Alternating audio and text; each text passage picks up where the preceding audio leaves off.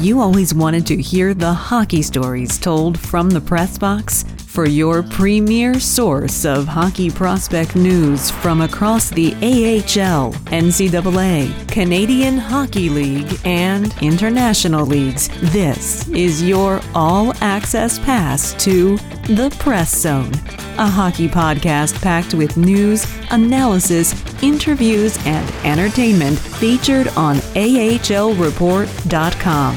Your hosts, Amy Johnson and Rick Stevens, are experienced, credentialed hockey reporters bringing you stories built from strong connections throughout the hockey community and from inside rinks all across North America. Welcome to The Press Zone.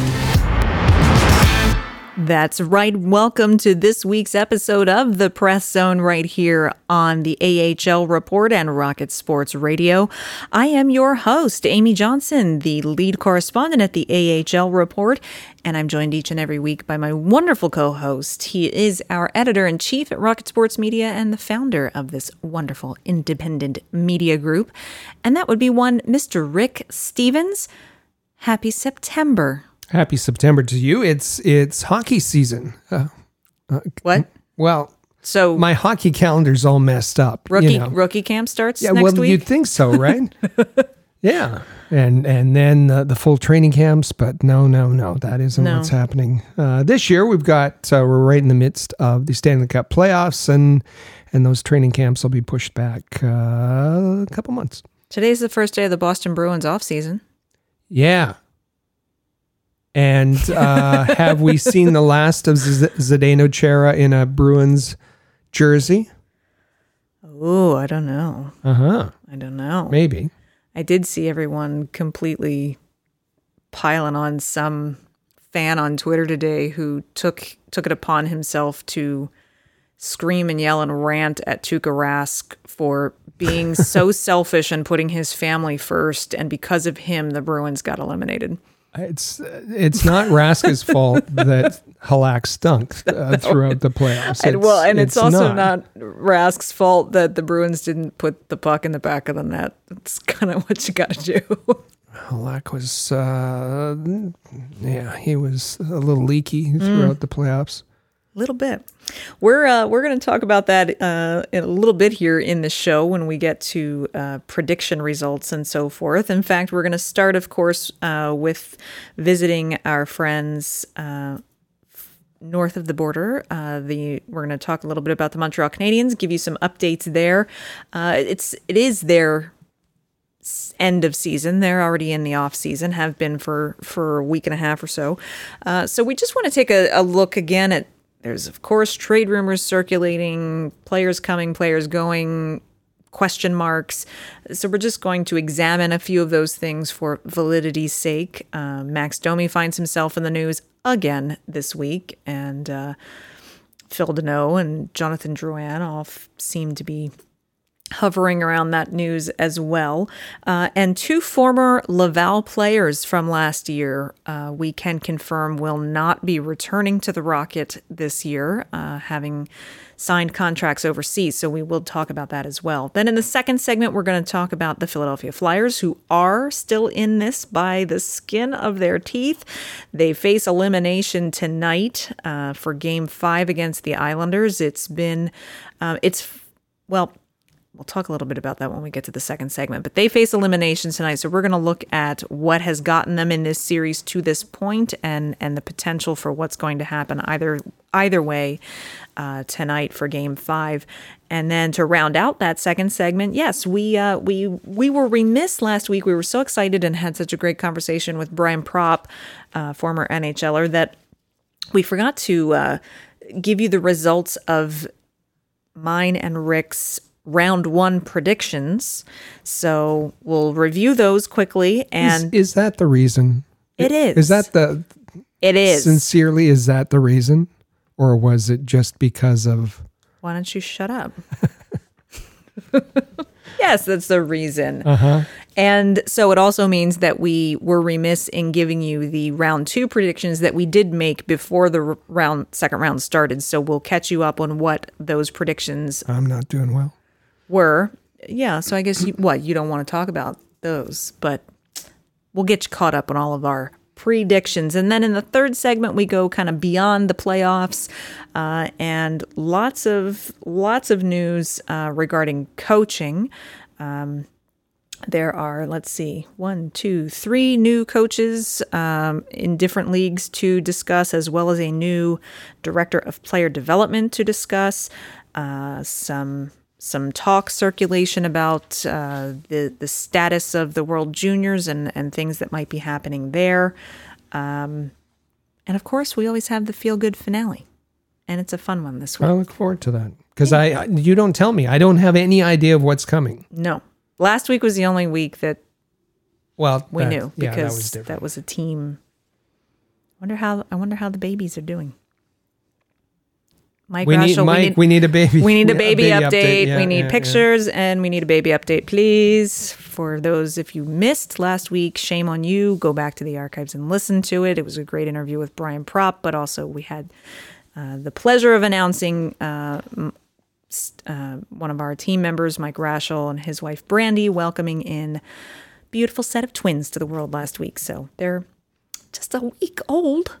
You got to be specific, because he's got babies, he's got twins inside, and he's got babies in the barn as well. So I know. But, send pictures of those too. He knows that. we get baby farm animal pics as well. So it's all good. So yeah, we have a great show, lots to talk about today. I'm excited. You should be. So let's start with the Montreal Canadiens.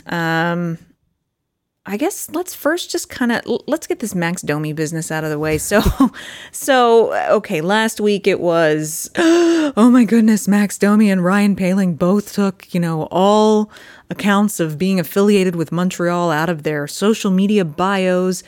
And we talked about that, and we talked about, and then he was immediately traded for Johnny Gaudreau. Remember that? Oh, yeah. That was a nice rumor. No, he wasn't. That didn't happen. I don't think it's going to happen either. I think he'll be traded. I don't think it'll be for Johnny Gaudreau. And then, nonchalantly, Max Domi just snuck in the 3 letters MTL back into his Twitter bio, like, okay, well, I'll just... The fan wailing seemed to die down a little bit, so let me just stir the pot again and just add those 3 letters back into my Twitter bio. But now, Rick, there's more consternation happening with today's news about, well, I guess first let's tell us who his agent is. Well, at this point I can say was, and what the changes are taking place there for Max Domi.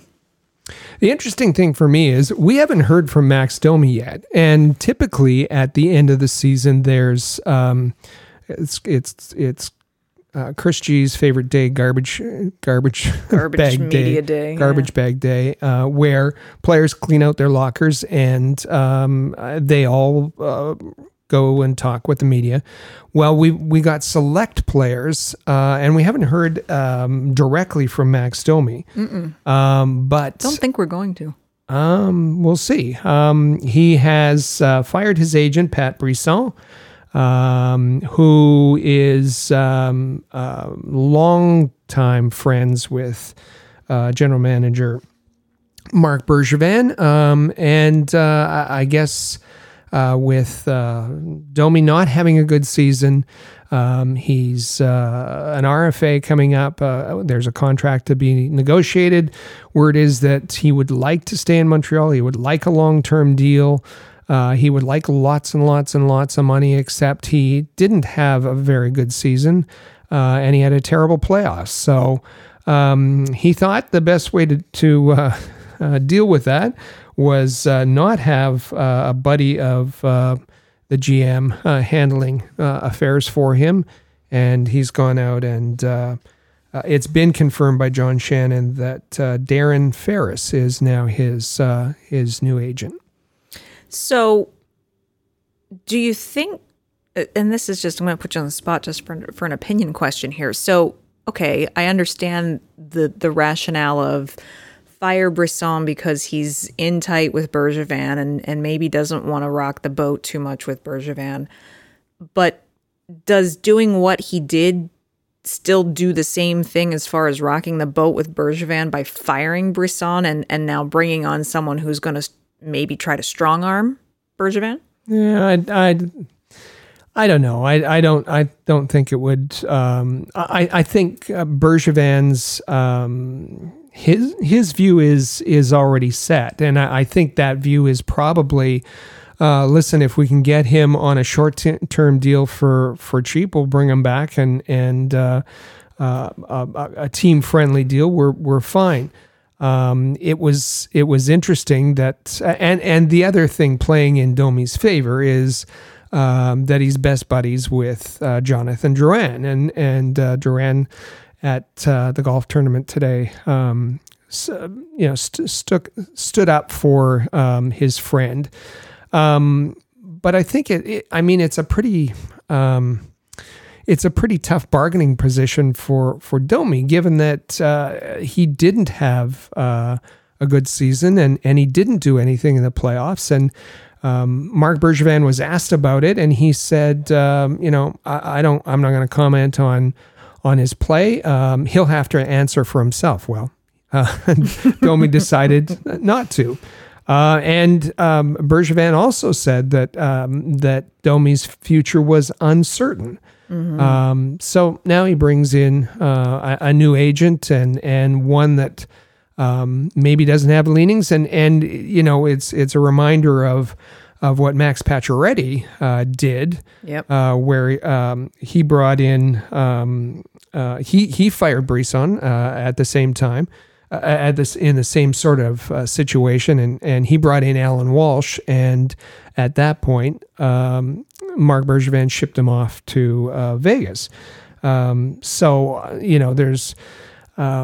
lots of Darren Ferris is the agent for Taylor Hall and Sam Bennett, Mitch Marner. Victor Mete as well. Isaac Radcliffe from the Flyers for our Flyers fan. Also Morgan Frost. Mm-hmm. So he's got a good selection of clients, and we'll see what happens. But my goodness, as soon as that was announced on Twitter, mm-hmm. You had fans from the Rangers all of a sudden. Yes, let's buy get out Max Domi. Yeah, and our friends at MLSE Pension Plan Puppets said this is phenomenal news if you hate Montreal. That's right. That is the announcement of Darren Ferris being Max's agent. So, if that's what the issue was there, if Max Domi just wants to stir things up. His actions last week and this week are certainly generating a lot of attention, and maybe that kind of obscures the bad season that he had this past year. So the big question is, do you think Max Domi will be back in a CH sweater next year? Me? Yeah. No. I don't think so either. No, I don't think so. And part of that was Claude Julien's comments that he sees Max Domi as a center. Max Domi can't win a faceoff for his life, and he doesn't play defense from the center position, but they feel he generates more offense at center. And the Canadians don't have a center spot available right now. No. So, I think that Max Domi is on his way out. Well, and speaking about the not having a center position, that goes hand in hand with what we talked about last week with Phil Deneau's nose being out of joint so much about now there's all this center depth, and that Suzuki and Kotkaniemi are taking over those top six, the top two center positions, and Deneau's not happy playing a more defensive center position. So if his buddy Deneau's not happy about it, where does Max Domi think he's going to fit in? Yeah. It's, who knows what Marc Bergevin's going to do. And if he can get Domi back, he always, he does the thing that you don't expect him to do. But my sense is there's a better chance than not that Max Domi will be elsewhere. And I think we know that the Penguins put in an offer. Jimmy Rutherford did. Now the Penguins satisfied their needs in other ways, but back in the spring, in late winter, Pittsburgh was interested in obtaining Domi, and Bergevin said no.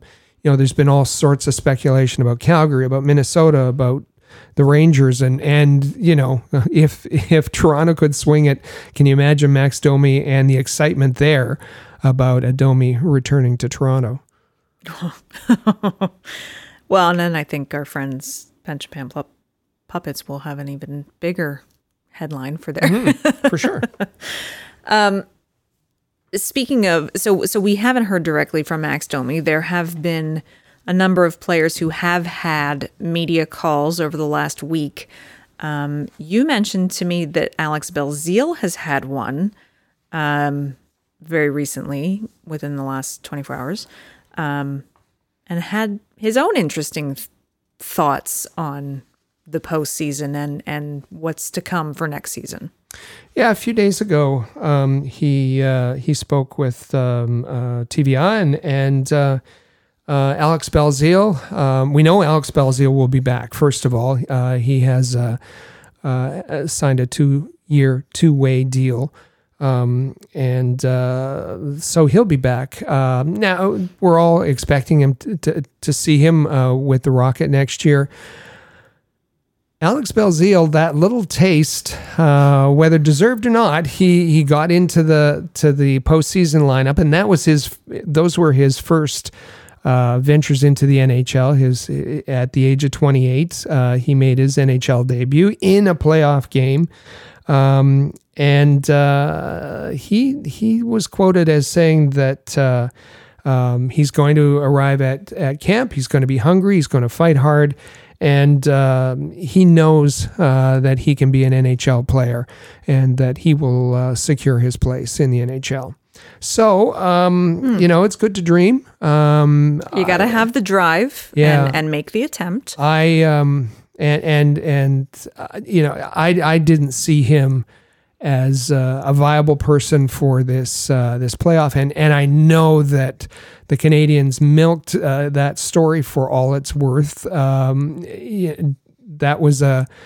seemed to be a roster decision made by the communications department, because they had stories all over the place about Alex Belzile.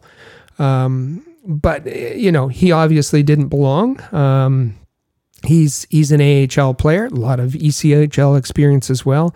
And even with the Rocket, I don't want to see Alex Belzile in the top six next year. Yeah. I want, there's going to be another generous influx of talent, and I want to see Joel Bouchard giving the time to those players rather than the Belziles and the Lynches and the spare parts kind of players.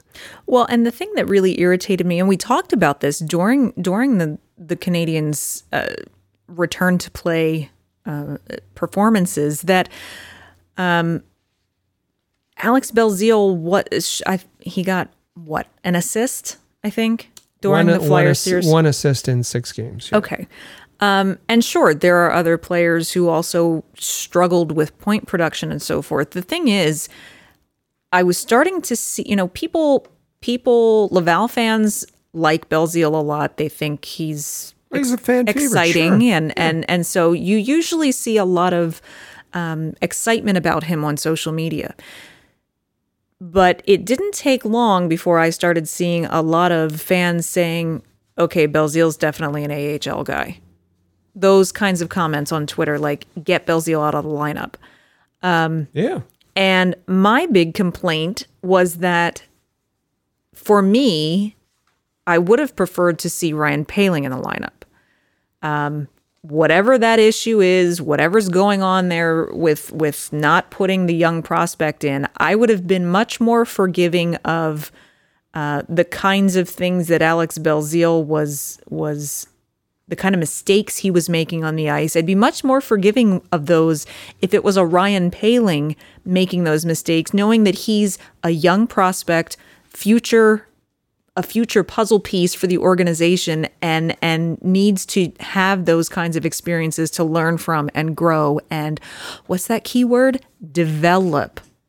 The fact that Poehling wasn't given a single opportunity to play in this return to play, I think was a serious misstep from the organization's standpoint, to give him an opportunity to get a piece of that, a taste of that experience that they keep touting, that Kotkaniemi and Suzuki, this experience was so good for them and their confidence and next year. Well, you could say the same thing about Ryan Poehling, but you've wasted ice time with Alex Belzile. Well, and there was that one play I keep referring back to, where Alex Belzile found himself wide open in the slot, clear shot, and he airmailed it into the glass, high and quite wide. And you think, Ryan Poehling is a guy who's been in big game situations. Yeah. And we saw him play that outdoor game in Buffalo, which is a pretty big game.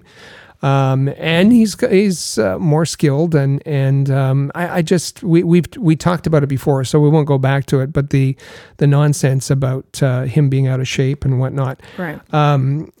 It would have been great experience for Ryan Poehling, but he wouldn't have had the story for Paul Wilson that that Alex Belzile was able to generate. No, of course not.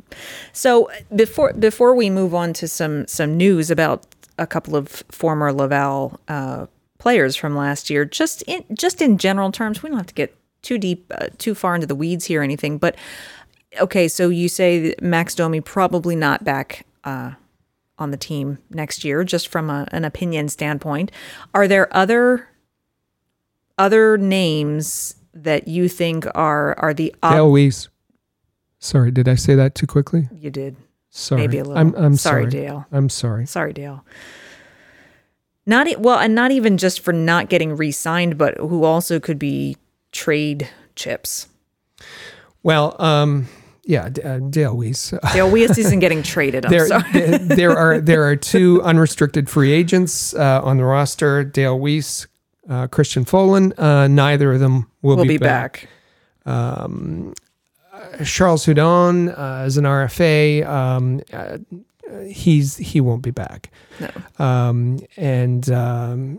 He's talked about having opportunities in Europe, and I expect that's where he'll go. Dale Weiss had some discussions with Switzerland, and that's where he'll go. Unfortunately, the writing is on the wall that the Canadiens want to go out and sign or trade for a backup goaltender. So I am hoping that Charlie Lindgren gets traded, so that he has an opportunity for a chance elsewhere. Yeah. Because another season back in Laval wouldn't be helpful for him. Max Domi is likely on his way out. Victor Meta is an interesting one. I can see him staying. I can see him going. What's going to happen with Carl Alsner? Are they going to finally buy him out and give him an opportunity to go elsewhere? I don't know. Xavier Ouellet, he seems to have impressed certainly some of the local media, but that third pairing for the Canadiens in the playoffs struggled, and their minutes were managed in order that they didn't see the ice too often. So could Ouellet be back in Laval as captain? I can see that. Well, and you've got Fleury and Juleson waiting. Well, sure. Yeah, and you have to expect that there's going to be an upgrade. There's Romanov coming in, but an acquisition to fill that a left spot and be an upgrade. Like Bergevin was supposed to do the last 2 summers. Yeah, his to-do list is exactly the same as it was last summer. So we'll see. Could Tatar go? Maybe. Jordan Wheel. Well, he unfortunately he's a favorite of Claude Julien's, that he can put into different. The versatility of a Jordan Wheel is the reason he'll likely stay around another year. Jonathan Drouin, well, we can only hope. I don't know what would cause the bigger ruckus. Is Max Domi leaving or Jonathan Drouin leaving? Or Phil Deneau. The interesting thing is, and Elliot Friedman reported that this week, that it didn't go unnoticed. Phil Deneau's disgruntled kind of comments that I'll have to consider my future if I'm going to be a third-line center. That Bergevin has, that teams have called Marc Bergevin asking that they clarify what Deneau's status is in their minds. So, well, we do know two names in Laval who will not be back next year, and I think different fans will have different feelings about this. The first of which actually happened a couple of weeks ago, but we've been so busy with other news that we're just getting to it now, and that would be Maxime Lamarche. Oh, wait. Were those crickets I heard? Because I don't think a lot of people are going to be disappointed that Maxime Lamarche will not be on the blue line for Laval next year. The 28-year-old has headed off to France and has signed with the Rouen Dragons. And so after 230 games in the AHL, Maxime Lamarche finds himself over in France for next year. That's about right. I mean, he was a placeholder only. He's slow. Even in the AHL, he's slow. And so, if he wants to continue his career, his hockey career in France, that's probably a good move for him. And that's actually a bit of a news update for Laval fans and also for Lehigh Valley Phantoms fans, because let's keep in mind he started his AHL career with the Adirondack Phantoms, and he played the better part of 1, 2, 3, 4, 5, I think, seasons with the Philadelphia organization. He was the captain of their ECHL team, the Reading Royals, for one season. He played for the Royals a couple of seasons, but was a captain in 2016-17. So Flyers fans and Canadiens fans will be familiar with Maxime Lamarche and interested to know that he will now be playing in France. The other player that will not be back is one who tends to sometimes, he's got a bit of a lighthearted personality on the ice. I think he was another one that fans kind of grew into a bit, and that's Nikita Yevpalov. He will not be back. He has signed with the Dornbirn Bulldogs, and so he will be back. He will not be back in Laval next year. So he's off to Germany. He's a Latvian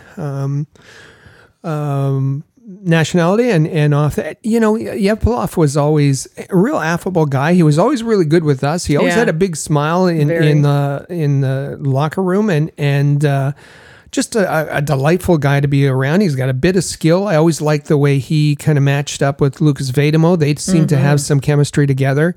But again, he's one of those players that gets you from point A to point B, and when your talent comes in, it's time for him to move on. And good luck to him in Germany. Absolutely, I think he'll do well over there. I think he'll find a comfortable place over there, and we'll kind of keep an eye on that and see how he does. What we are going to do right now, however, is take a quick commercial break. On the other side, we're going to get into the Flyers and what they need to do to not end their season tonight in Game 5 against the Islanders. So don't go anywhere. We will be back in just a moment. The Press Zone is proud to be a partner of Rocket Sports Media, digital media publishers of sports and entertainment websites. Their mission is to build a worldwide network of sports fans who are informed, engaged, entertained, and connected. Learn more about RSM, its team, and its portfolio of brands at rocketsportsmedia.com. Be sure to follow us on social media. Find us on Twitter at the AHL Report. Check out our original game photography on Instagram at AHL Report, and watch our exclusive video interviews with players, coaches, and other notable hockey names on our YouTube channel at All Habs. Just remember to turn on notifications so that you never miss a video. The AHL Report, your premier source for Laval Rocket, Lehigh Valley Phantoms, and all American Hockey League news. Rocket Sports Media is currently recruiting talented, motivated, and committed people to join our team. If you're a student wishing to gain experience, a young professional interested in broadening your credentials, an experienced hockey mind looking for a platform to share your expertise, or a passionate fan looking to contribute to our publications by connecting with fellow hockey fans, we want to hear from you. If you are bright, loyal, passionate, and willing to dedicate yourself to a remarkable team, visit ahlreport.com and click the Join Our Team tab at the top of the page today.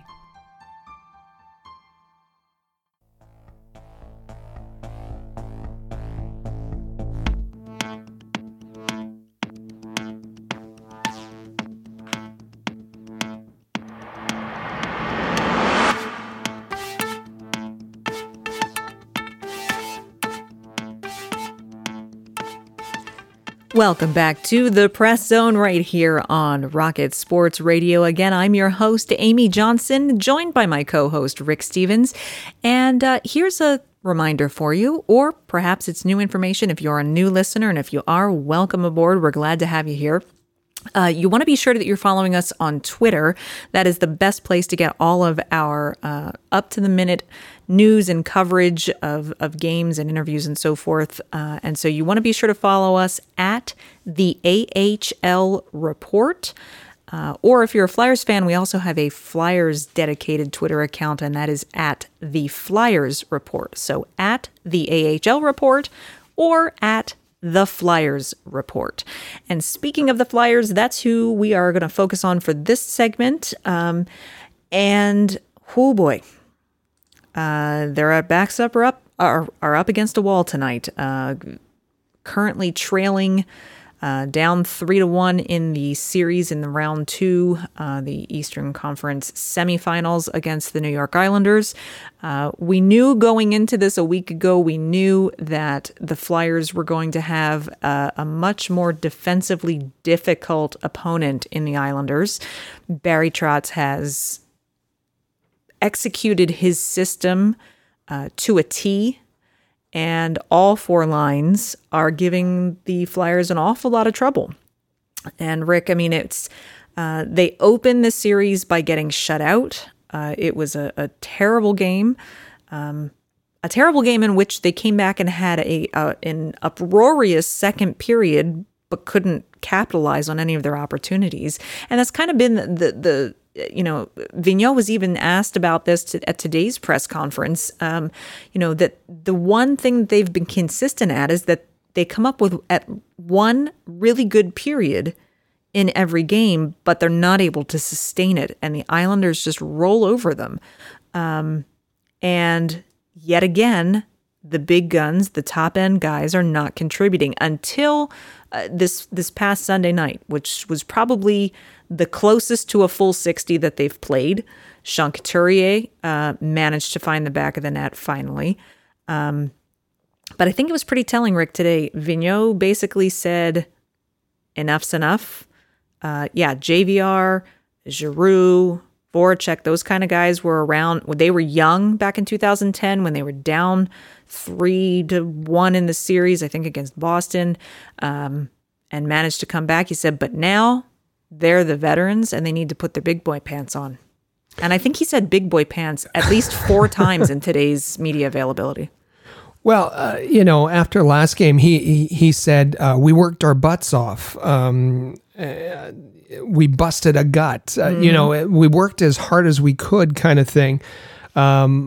But now it's there are no moral victories. It isn't about working hard. It's about getting results. Yep. And yes, Giroux, Voracek, Couturier, Konechny, Van Riemsdyk, they're MIA for this series, and okay, Konechny, they speculation is that he has a shoulder injury and he's been more or less ineffective. He hasn't been producing offensively, and usually he's one of the guys drawing penalties, and he's just looked frustrated. And the rest, the frustration is there, but they're being outworked. They look tired. Niskanen looked out of gas in the third period last game, and it's that relentless Islanders forecheck. And the bread and butter for the Flyers throughout the season was their forecheck. Mm-hmm. And they had some trouble in the Montreal series because Carey Price neutralized that forecheck. In this series, it's the Islanders who are doing that aggressive, heavy forecheck. They're doing it better than the Flyers, and just with all four lines and that heavy fourth line, they're wearing down the Flyers D. And by the third period, that it's the Islanders who are dominating, and the Islanders have outscored the Flyers 8-1 in the third period. No doubt that Vigneault is calling out his main group and his top players and saying, if we're going to continue, they've got to get it done. They do. It's obvious that they are frustrated in their post-game media availabilities. They're getting more and more frustrated and less apt to answer the same questions. Giroux constantly with the, if I had an answer, I'd tell you, and we wouldn't be having this conversation because I would have the answer. So yeah, those guys need to come out and make a difference tonight. They're obviously now penalties have not been a thing in this series really at all. Let them play. That's been the attitude. Yeah. So I guess to some degree that's a benefit for the Flyers because the power play has been absolutely stagnant throughout the entire return to play. So they can't rely on that. The other thing that I think is an issue, you mentioned their inability to really get on their own forecheck, and guys like Konechny not perhaps being as irritating and drawing penalties as much. But the other thing that I think that they've missed the opportunities on, there have been two occasions in this series where they could have really tested the Islanders' backup goaltender. Varley got chased in Game 2. Flyers went up 3-0 in Game 2. In the first period, chase Varlamov, and Grease comes in. It was the perfect opportunity for the Flyers to absolutely just take it to the backup goaltender and put that game away. And what ended up happening is that didn't happen. They allowed the Islanders to crawl right back into it, tie it up, and force overtime. And thank the Lord, Phil Myers finished the job, because imagine if that game had not gone in the Flyers' direction, that they had a 3-0 lead and blew it and lost that game. But then Sunday night, on the back end of the back-to-back, Carter Hart takes a seat and gets some rest. Brian Elliott comes in. Brian Elliott is lights out in the first period when the Islanders get 9 shots in a power play, and he turns them all aside. But you've also got Varlamov sitting the same night, and Grease is back in net on their end of the back-to-back. And again, Elliott and Grease both did what they're there to do. Grease did it better. Yeah, he did. And so there's 2 opportunities that the Flyers had to really take advantage of a backup goaltending situation, and they failed on both of those opportunities. And there's some, I guess, I saw questioning whether Carter Hart should have been in net. Brian Elliott, as you said, Brian Elliott was great in the first period. By the third, it looked like he was a bit scrambly and overplaying his shot. But he wasn't the reason for the loss. No. At all. And the issue was Carter Hart in the back-to-back. I remember the Montreal series. Game 5 was a back-to-back, and that was one of the first back-to-backs for Carter Hart of this season, and he wasn't good at all. So it was a good call there, getting the backups in. Elliott and Grease was just he was outstanding throughout. So it's now Carter Hart's going to come back in tonight. They'll maybe have an emotional lift from that. They tried the emotional lift of Oscar Lindblom in the warm-ups. That didn't work. Whether that it didn't seem to help. The Flyers seemed to hang their hat on the fact that they hadn't lost back-to-back since back in early January. Since my birthday. 10-0 record, in the second half after a loss, and now that's been blown. So I don't know what they're going to use for an emotional boost tonight, but they'll need everything that they can get. They definitely need a night where they're going to come out shot out of a cannon. They can't waste any time. They had that game 2 that they had success. Kevin Hayes found the back of the net within the opening couple of minutes of the game, and that's what they need to do tonight if they're going to have a chance of being successful. They've got to score first, and they've got to score early, and then they can't take their foot off the gas. In fact, they need to keep accelerating through all 60 minutes of hockey. Otherwise, they're going to fall back into the same pattern that we've seen over the last 4 games. The Islanders are going to get the upper hand. They're going to wear them down, and that's going to be that. What about a Connor Bunnaman tonight? Okay, probably not. Probably. I don't know. You know the reason I suggest that is because he's the kind of player. He's an Islander. He will outwork he will outwork you, and that's what the Islanders, every single one of them, is doing. Mm-hmm. And JVR, yes, I know why he's in the lineup, because maybe someday he'll score. Maybe someday he'll score. And the Flyers need that offense, but you need players working very hard, and that's why I like Connor Bunnaman. He's not likely to get in tonight, but for the players that are in the lineup, they need to work as hard as Connor Bunnaman does when he's in the lineup. Now, to their credit, Vigneault put together a new third line Saturday night, which was the best line on the ice. That says a lot when your best line is your third line. But it's a new look that they hadn't done before, and that was JVR on the left wing, Scott Lawton at center, which is a new. Lawton's usually a left winger. It was JVR, Lawton, and Pitlick. They were the best line on the night. Pitlick got a goal in that game, and they had moments and flashes of that in Sunday night's game as well. I imagine that Vigneault will stay with that line. I agree with you. A guy like Bunnaman, but he's not going to come in. Maybe Bunnaman would have been a Sunday night when the season's not on the line. Right. The question is, will Michael Raffl be healthy? We're speculating that he's nursing an injury, which is maybe why he's been out the last 2 games. Because he wasn't in the warm-up. He wasn't in the warm-up last game. No. So can Michael Raffl get back in the lineup tonight? And that might help a little bit, because he also has kind of that hard-nosed approach and can get in the way.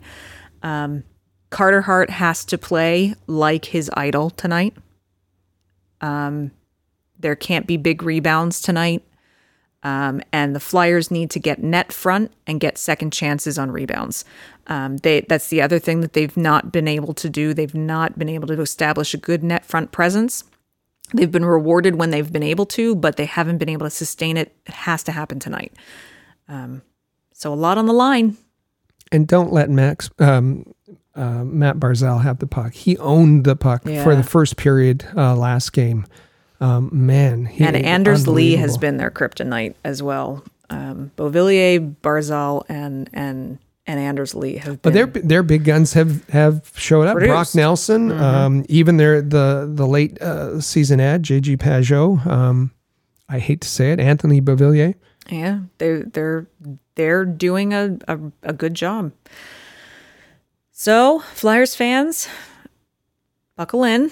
We'll see what happens. We'll either be talking about round 3 next week, or we'll be talking about who's staying and who's going. What we can look back at, however, right now, briefly, we want to give you the results of where the standings are in the Rick and Amy, the Press Zone playoff predictions. And from round 1, I did okay. Rick did a little bit better. So he's currently leading 21.5 point. We're not going to get into the complexities of the Rick Stevens scoring system. However, there is a points system, and so he is leading 21.5 to my 15. So I'm only 6.5 points behind. I missed one in each conference in the first round. I missed. I had St. Louis advancing, and Vancouver took it, and I thought Washington would get past the Islanders, and of course that didn't happen. We both had Colorado dead on. We both took Colorado in 5, so not only had the team, but had the number of games correct as well. I also got that happened for me also with the Tampa Bay series. I said Tampa Bay in 5, and that's how many it took them to get rid of. Who were they playing? It feels like a year ago. Columbus, yeah. You had Dallas in 6, and that's what happened there. So that we had a few that we were right on the money. Colorado in 5, which is dead on as well. Right, I said both of us had. I said both of us had that. And I gave you credit. Philadelphia in 6. I picked that one. I had Philadelphia in 7, so I got a half a point because I was within a game. So you're leading 6.5 points, and before round, I'm going to need it. Apparently, because before round 2 started, we did lock in our predictions. So for we'll go down the list here. So for Dallas versus Colorado, you have locked in what prediction for that? Colorado in 6, and I didn't expect that they would get 0 goaltending in this series, which is the way it's played out, and Stars can score. They can, but I was thinking the same thing. I also have Colorado in 6, so we are the same on that selection. Vegas, Vancouver. I felt bad because I didn't pick Vancouver in the first round. I felt bad, and so I said, okay, they're Canadian and all. I better pick them. The only Canadian. I better pick them here. Canucks in 6, and. Yeah, that's not working out. We'll see how that goes. I took Vegas in 5. So that could work out. Mm-hmm. We'll see. Philly, New York. Islanders in 6, I have. So do I. Sorry, Flyers fans. I have to be objective. And so I have Islanders in 6, which would mean that I think that Philly's going to win tonight. So all right. We'll see. And the series that is already done now, Boston, Tampa Bay Lightning. I had Lightning in 6, and it ended up Lightning in 5. So, but we're Lightning. I'm happy with it. I had Boston in 7. So, although I'm not going to go take to Twitter and tell Tuukka Rask that he's the reason that I lost that prediction. So we haven't had as we talked about before the show, we haven't had a 7 in the playoffs. There has not been a game 7 as yet. No, in fact, it was kind of weird that the league was going to go ahead. The league went ahead and started round 2 on Saturday night, not knowing if there was going to need to be any game 7s on Sunday, which would have been weird if round 2 had begun before round 1 was completely over. It would have been weird, but it worked out. So there it is. Rick is currently leading 21.5 to 15. We do have our predictions that were locked in before the second round started. So next week we'll review how those went, and also we'll be able to report on what our round 3, our conference final predictions will be. We can predict right now that we are going to take a quick commercial break. On the other side of it, we are going to go beyond the playoffs. We've got some, in different leagues around the world, around the continent, around the country, we've got some new coaching news to discuss, as well as some updates, potential updates about this year's World Juniors Championships. So don't go anywhere. We're going to be back in just a moment. For all the latest news, interviews, analysis, and commentary about the Laval Rocket, Lehigh Valley Phantoms, and every other team in the American Hockey League, as well as information on prospects, junior hockey, and international hockey, head over to ahl.report, the home of the AHL Report. Follow along on Twitter at the AHL Report for live game updates, ringside photography, game recaps, and articles containing exclusive audio and video of your favorite players. That's the AHL Report, proud partner of Rocket Sports Media. AHL.report. In every city around the world, sports fans flock to popular watering holes to share a few pints, some good grub, and to cheer for their team. Think your favorite sports bar deserves to be recognized? Or are you traveling to a new place and need to find the perfect spot to watch a game? HockeyPub.com is the answer. Find out where the best spots are in your city to eat, drink, and meet fellow fans. HockeyPub.com. The Press Zone is proud to be a partner of Rocket Sports Media, digital media publishers of sports and entertainment websites. In addition to building a worldwide network of sports fans, the team at RSM is also dedicated to mobilizing the sports community in ways that make a difference in the lives of others. Giving back to the community bridges the gap between team affiliations. It's something any fan can support. RSM proudly provided support for organizations and projects like Hockey Fights Cancer, 5 Hole for Food, the Montreal Canadiens Children's Foundations, Autism Speaks, Leukemia and Lymphoma Society of Canada, and the People of Canada Portrait Project, just to name a few. If you would like to be involved with a Rocket Power project or have a worthy fundraising initiative you'd like us to be part of, please contact us at rocketsportsmedia.com.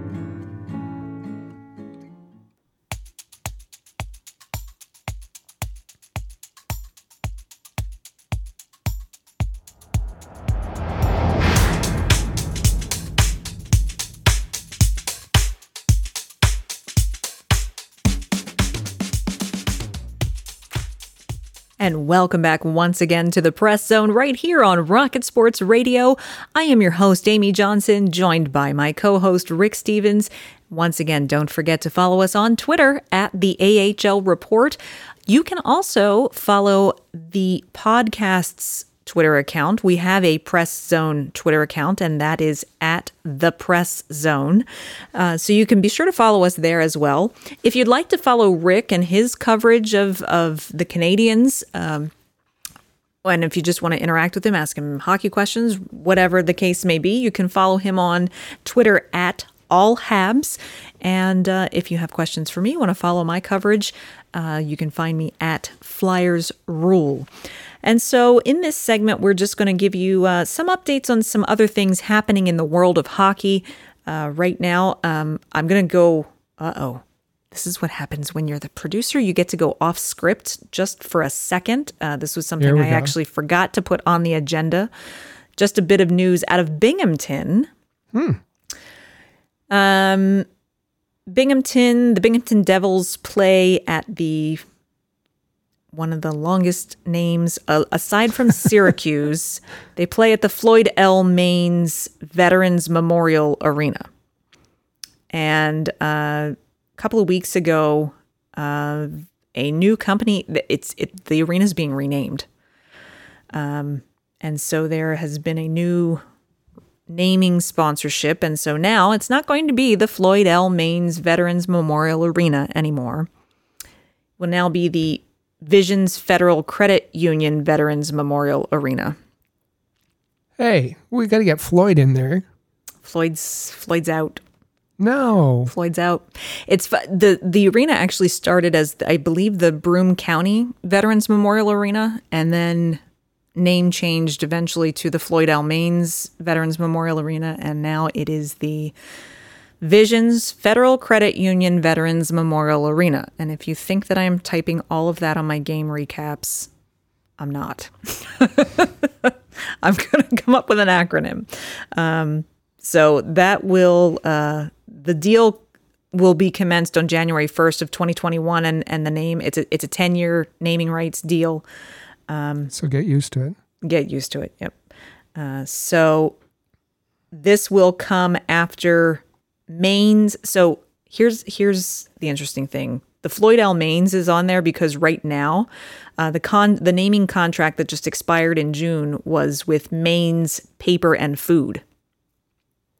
And so I guess they took their namesake, Floyd Maines, and so that contract expired in June.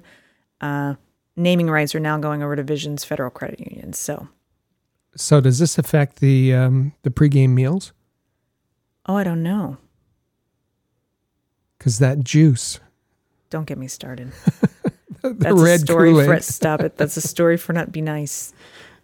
The people, actually, the people who serve the media meal. Oh yeah, no, they're terrific. In Binghamton are some of the sweetest people. They're just like, it's like your aunt or your friend's grandmother going over to their house and they serve you dinner. They're very sweet. Hey, and Mike Foligno and I will take all of the cabbage rolls that you can deliver. Mike Foligno was Binghamton was one of the arenas that we would run into Mike Foligno the most often when he was, I believe, scouting for Vegas. And is it Rick, get the cabbage rolls? Rick, we would always sit with him. All three of us, our faces would light up when we'd walk into the media meal room and, oh, Mike Foligno's here. Oh, Rick Name, you're here. So yes, and I can personally attest to the fact that if Mike Foligno and Rick could have corralled their own tray of cabbage rolls and just brought it to the table, they would have done that for sure. Mm-hmm. Okay, so getting back on the agenda. Sorry for the detour, but I keep forgetting to mention that and just wanted to put that out there. If you'll remember, the AHL will have a new franchise whenever this new season starts in 2021. And that is the Henderson Silver Knights, the AHL affiliate of the Vegas Golden Knights. Remember, the Golden Knights bought the San Antonio Rampage franchise and moved it to Henderson, Nevada, which is just outside of Las Vegas, where they will be for a couple of years before their new arena gets built. And so the Henderson Silver Knights have named their inaugural head coach, and that is Manny Viveros. He has 13 years of coaching experience, most recently as the coach for the WHL's Spokane Chiefs. He was an assistant with the Edmonton Oilers 2 seasons ago and spent 2 years as the GM and head coach of Swift Current in the WHL, where he won Coach of the Year for the league after capturing the WHL championship. So Rick, I think that sounds like a very solid hire for Henderson, and I think he'll be good behind the bench. Yeah, tons of experience. You mentioned Edmonton. He was drafted by Edmonton, kind of a local guy from St. Albert, grew up northwest of Edmonton, and but then he's been everywhere. His resume is unbelievable in terms of his coaching experience and where he's played. He has games in Austria and Germany and Italy and 29 games in the NHL, a healthy number of games in the AHL, the IHL. He's done it all. So, and he does have a Calder Cup to his resume with Springfield in 1991. So, good hire, and congratulations to him. Absolutely. We've mentioned in past episodes the house cleaning that Buffalo did both at the NHL and AHL level, and they're slowly but surely getting the Rochester Americans staff restocked, those cupboards restocked. And just today, they announced who the new Rochester Americans director of player. The Buffalo Sabres director of player development will be Matt Ellis.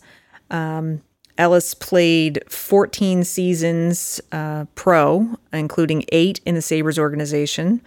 He was the captain of the the Sabres AHL affiliates both in Rochester and in Portland, as well as for the Grand Rapids Griffins.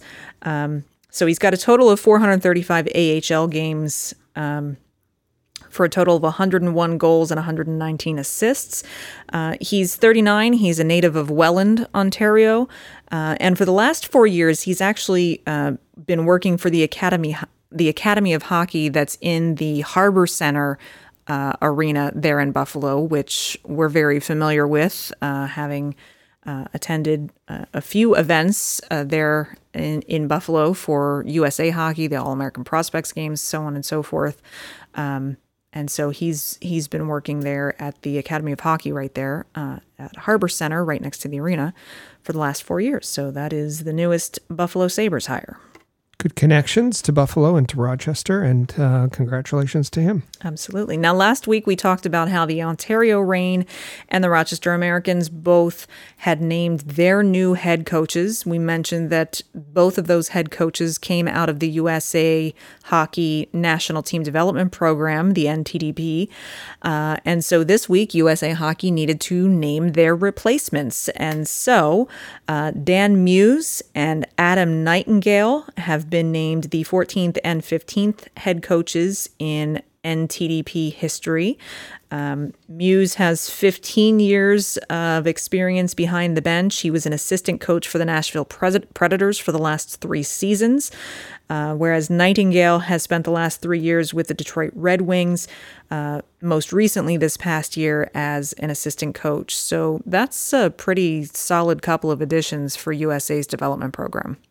And obviously, in this kind of position, you want guys that are good teachers, and it seems that both excel at that. They do, for sure. So we will, of course, be keeping an eye on these. It's, as we've said, the AHL season is probably going to be one of the most fluid storylines throughout the rest of this calendar year. They have a target start date for December 4th for the AHL and the ECHL. But of course, all of that is contingent on what the NHL is able to do for the 2020-2021 season.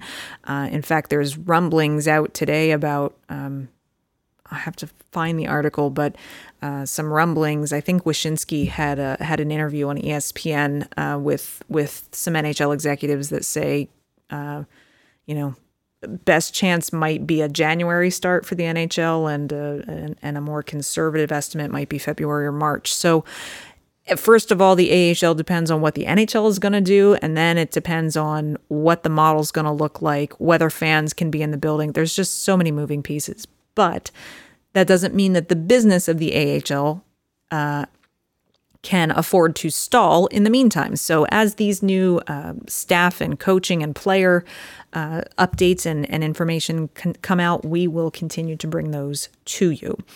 The other thing that's really a big question mark right now is the IIHF World Junior Championship, which, of course, will be starting on Boxing Day, December 26th, scheduled to take place in Canada, in Alberta this year, in Edmonton and Red Deer. But Rick, this week, we're already starting to get René Fassel from the IIHF, as well as some other representatives are in the middle of this month, in the middle of September, there is going to be a meeting to discuss what the options for the tournament are going to look like. But the word now seems to be that it's looking more and more like spectators will not be permitted to be at the World Juniors this year. And if that's the case, how does that now become a viability for all of the countries coming to participate with no ticket sales, no gate sales, things of that nature? So can you give us just a little bit of insight on the speculation that's swirling about that? Well, I think they're telling us what's going to happen. Bob Nicholson wears many hats. He's a chairman of the Oilers group. He's involved with Team Canada. He's vice president for the IIHF. So Bob Nicholson will go for meetings in Zurich, September 16th to 18th. You mentioned René Fassel, the IIHF president. They're all saying the right things. Bob Nicholson says, our number one choice is to have fans in the stands.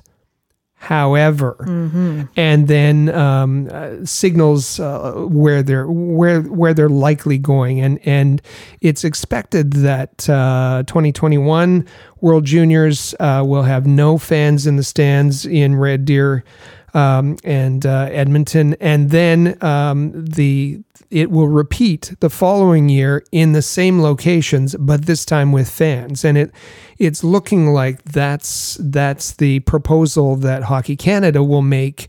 And now they have to work out, with the economics, the finances of how they're going to put on this tournament without fans in the stands to generate that revenue. They're going to have to be creative about that. But it looks like that's where both sides are leaning.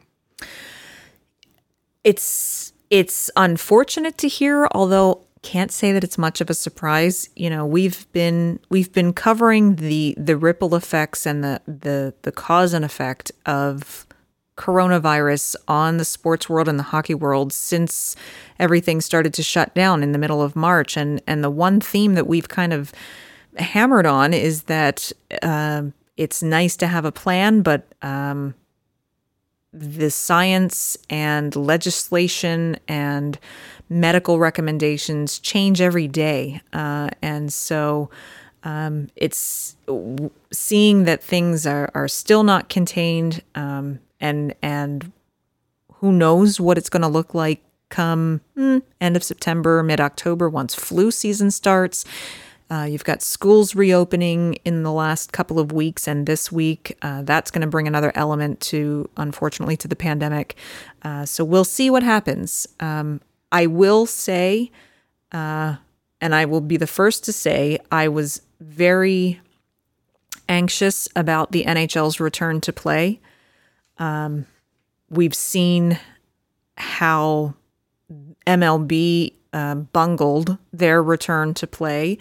The NFL is having difficulty with cases as well, but I will give credit where it's due. The NHL so far, knock on wood, yet again this week reporting no positive cases. Their bubble system seems to be working, and I think a big testament to that are the players in those bubbles are obviously committed to staying safe. The bubbles don't work if the players don't buy in. And so I do appreciate that the NHL has been able to bring hockey back and keep players and everyone else who's in the bubbles safe. What that'll mean for the World Juniors, we don't know yet. Well, the NHL has provided a blueprint, and certainly Edmonton and Rogers Place have worked exceptionally well. And it just so happens that those were the sites for the World Juniors, and why not take that blueprint and follow it? Now they just need to make the economics of it all work. They do. So we'll see what happens. I think the World Juniors will happen. I just think there won't be any fans there to see it live. But it's still something to look forward to. It's one of the best couple of weeks of hockey that we get to witness every year. So certainly hope that we get to see it. We have to leave you every week with a feel-good finale. And now Rick says, it's news to him as well. Well, it's not really this week, because I did share this with him. He just didn't know it was going to be our feel-good finale. I call this one Driveway Daredevil, because I stumbled upon that myself, and then we compared notes, this was pretty good. And if you haven't seen it, go search for it on social media, although it's made its rounds on Twitter and so forth the last few days. But there was a guy who noticed that every evening the video camera sensor would get tripped in his front driveway, and he would look and he'd see that this little boy and his mom would be out on their nightly walk, and kid would be on his little bicycle with his helmet on and whatnot. And every time that they would walk and ride down the sidewalk in front of his house. This guy has a really big concrete parking pad, and this double concrete pad. Yeah. So this kid had to just come and take a couple spins around this nice big gigantic concrete pad. So this guy went out in the middle of the night and, using sidewalk chalk, drew a twisty, turny, switchback little quote-unquote race course, and with arrows pointing which way he should enter it and exit it. And sure enough, the kid and his mom noticed it the next day, and it became like a nightly thing. If it would rain, he would go out and do it again. He would make it a little twistier and turnier the next time. And he even says on the video, I don't know who's having more fun, the kid or me. But it's just nice to see neighbors and communities doing nice things for one another. And the kid was obviously loving it. I mean, he was just like, hey, I have an actual course to ride now. Very cool stuff. Nicely done. So with that, my goodness, we just flew right through that. There was so much to cover this week. We're so glad that you're here with us. Don't forget, just because the Canadiens have ended their 1920 season, doesn't mean that we're going away. Even if the Flyers get eliminated tonight, we're not going away. We're here every week. There is so much hockey news to talk about, so we will be here. We want you to be here. So be sure you're following us on social media at the AHL Report, at the Flyers Report, at the Press Zone. Be sure that whatever podcast platform you prefer, be sure you find us, subscribe, and follow along so that you never miss an episode. And Rick, what's the best way for people to find our podcast as well as our other Rocket Sports Radio podcasts, and even go back and listen if they missed any episodes? Go to ahlreport.com and look for the podcast tab, and that will take you to the archive of all of the Press Zone podcasts, going back over the number of years. And as well, if you're interested in the Canadiens Connection, that's our Canadiens Focus podcast. That happens every Saturday that I co-host with Joe Whalen. Go to allhabs.net. The other way is we have a website, Rocket Sports Radio, rocketsportsradio.com, and it doesn't have some of the articles and game reports and those kinds of things. It's just for podcasts, and you can find us there, rocketsportsradio.com. And lastly, I'll just say, if you got something to say, look for us on those on social media, the Twitter handles that were put out earlier, or text us, 5853-ROCKET. We have a Rocket Sports text line at 5853-ROCKET. We'd love to hear from you. We love interacting with our listeners and our followers and fans of hockey all over the world, no matter what your team affiliation is. And like I said, we're happy that you're here. We want to see you back here next week. Tell your friends and family if they love hockey, get them to tune in as well. Just hit that subscribe button. You'll never miss an episode.